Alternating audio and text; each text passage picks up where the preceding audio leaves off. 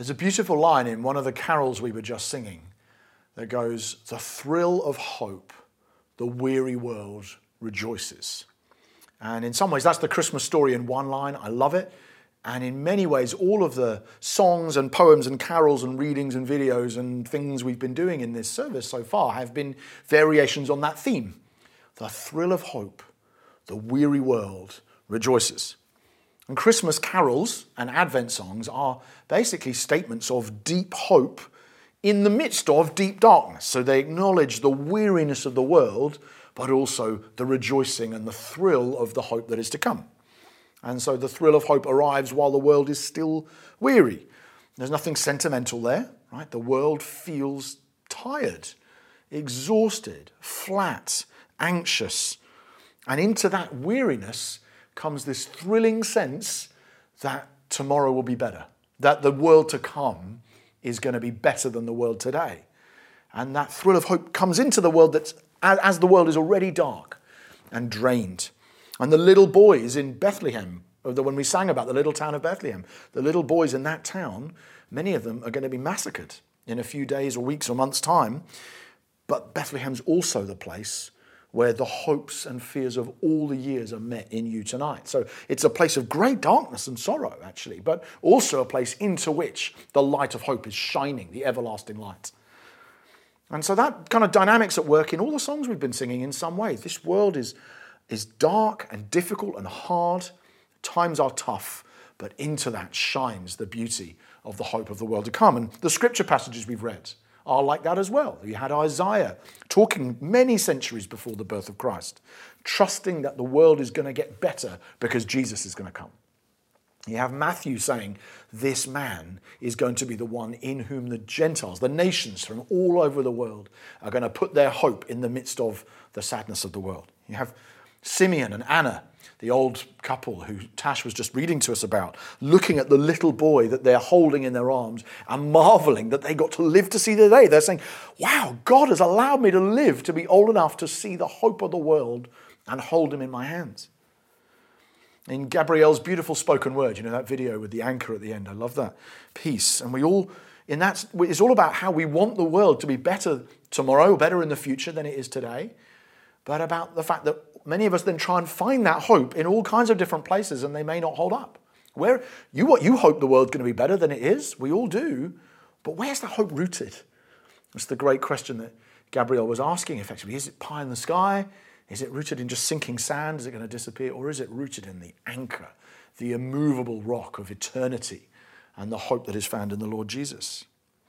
And if the story that most people in Britain today live by is true, then actually there isn't really any grounds for hope in the long term.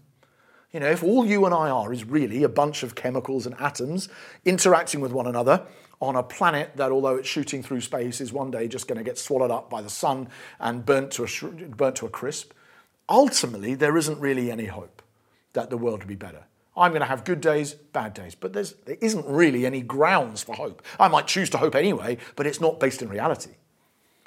On the other hand, if the world is as Christians say it is, if the Christian story is true, if God has entered the weary world in person to redeem it, to rescue it, to die for it, to rise again, to save it, and then gradually to transform it, and one day to return to it and abolish death forever, then things can only get better rather than only getting worse. A friend of mine describes it as like seeing really the Christian story as a comedy shaped like a smile rather than a tragedy shaped like a frown. You know, in a comedy, things go tough in the middle, and where we live now is the sort of difficult time, but in the end, it all ends happily ever after. Whereas in a tragedy, things look like they're going well, but you're at the high point now. This is the world as we're in now. It's like, okay, we're all right now, but do we know that ultimately things are going to fade to black and disappear into the void? And then actually the Christian story is comedy shaped. The Christmas story. We are in a weary world, but we are rejoicing because of the thrill of hope, as opposed to trying to make hay while the sun shines because we know that soon the night is coming and there will be nothing left to celebrate. So Christmas is not a time for sentimentalities, really. It's not a time for blowing smoke or denying the painful realities of the weary world we're in. It's a time for hopeful realism, a recognition of the painful realities of the weary world, alongside a resilient, joy-filled, sunny confidence in the thrill of hope that tomorrow will be better than today because of the coming of the Lord Jesus. And the Bible uses a very odd picture to describe that reality. So a picture that in some ways is very Christmassy, but it's so Christmassy that we almost don't notice that it's a picture of the world as it currently is. It's a very graphic picture as well, and that picture is that of childbirth. You see, in many ways, Christmas is nothing if it's not a story of childbirth, right? It's a story about, a labor, about a woman who's pregnant who then is able to give birth. That's what nativity just means, childbirth. So it's strange in a way that we don't really think about it as a childbirth story as such, because we've sentimentalized it and sterilized the whole story. But actually, the central story, still in many ways in our culture, the central narrative of the Western world is a story of anguish and labor pains and screaming and exhaustion and blood and stretch marks and a load of other stuff, which I won't go into. It's a family service. And I've only been present at 3 childbirths, but in each case, it seems to me that there's no human experience which better sums up what you might call the thrill of hope in the midst of the weariness, or the joy to come being the thing that empowers you in the midst of the exhaustion and anguish of present sufferings. It's a beautiful picture of that kind of reality. Nothing better demonstrates, in my view, the weariness and anguish and pain of this present world better than childbirth. Childbirth is a time when full of statements like, I can't do this, make it stop, I cannot go on, I've not got anything left, I'm exhausted, I can't do it. But it's also filled with human experiences of hope and the thrill of hope and the rejoicing to come being the thing that gets you through the experience of the weariness and the anguish and the pain. And it's full of statements also like, keep going, you can do it, nearly there, life is on its way, the anguish will soon stop. You might even say, your sorrow will turn to joy. Childbirth is full of things like that. And in many ways, as such, it encapsulates, doesn't it? It sort of puts on display for us what it means for us to be living in a weary world, but able to sustain ourselves through it by trusting in the hope of the age to come.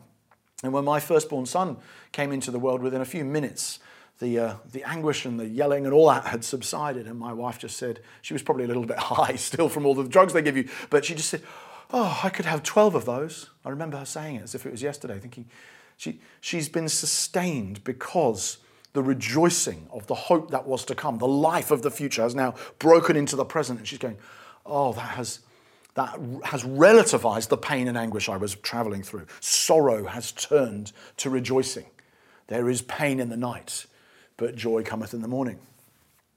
And it doesn't take much imagination to picture Mary, like all expectant mothers, powering through the pain as she's in labor by fixing her mind on the thrill of hope and the rejoicing that is to come when Jesus was born. And then he's here. I've been carrying him for 9 months. I've been waiting for him for all these months. And now he's here and it's all okay. And all of the pain and suffering I've been through has been made okay because of this new life that's here. And of course, Mary had been waiting for months. The world in many ways has been waiting for many centuries. But the response of joy is the same. The hope has come. This child in the manger represents the guarantee from God that the world will one day be better because God has entered it to save it and make everything okay. And the Bible uses that image to describe how hope of the future conquers pain in the present. Jesus talks about it himself. He says in John chapter 16 and verse 21, when a woman is giving birth, she has sorrow because her hour has come. But when she's delivered the baby, she no longer remembers the anguish for the joy that a human being's been born. And you think, what are you talking about, Jesus? I know that's how it works with childbirth. Well, then he says this, verse 22, it's the same with you. Now is your time of grief, but I will see you again, and you will rejoice, and no one will take away your joy. In other words, Jesus is saying to his friends, his disciples, to you, to me, your experience of the trials and tribulations of this life are like a woman's labor pains. They're like the moment of anguish and sorrow and exhaustion while you wait for the hope that you know is coming, but you're waiting for it. And on that day it will come, and then no one will ever take your happiness away from you ever again. But in the meantime, you have to wait. And effectively, the way we cope with the waiting is by fixing our eyes on the thrill of hope. And the Apostle Paul says the same thing. He says there, the trials tribulations, persecutions, anguishes of this present world, unemployment, loss, bereavement, divorce, COVID, right? Those things are like labor pains as we wait for the new life that is to come in Jesus Christ and the new world he is bringing. And Christmas is a reminder of that thrill of hope, and it prompts the weary, grief-filled world to rejoice. And that's why we sing all these songs. That's why we celebrate Christmas in the way that we do. And we express that hope and that rejoicing in all sorts of ways, even if we're not Christians ourselves. Even if we're not sure we believe the Christmas story, we still celebrate Christmas in ways that reflect the Christmas story, which is really interesting. So like the angels, we sing a lot of songs, we sing carols, we ring bells, we put lights up at night to try and brighten the darkness, a bit like the angels light up the night. We reflect what Christmas is in ways that enact what the angels did. Like the wise men, we give presents to one another as means of expressing affection and honor and respect for one another. Like Mary and Joseph, we travel back to our hometown.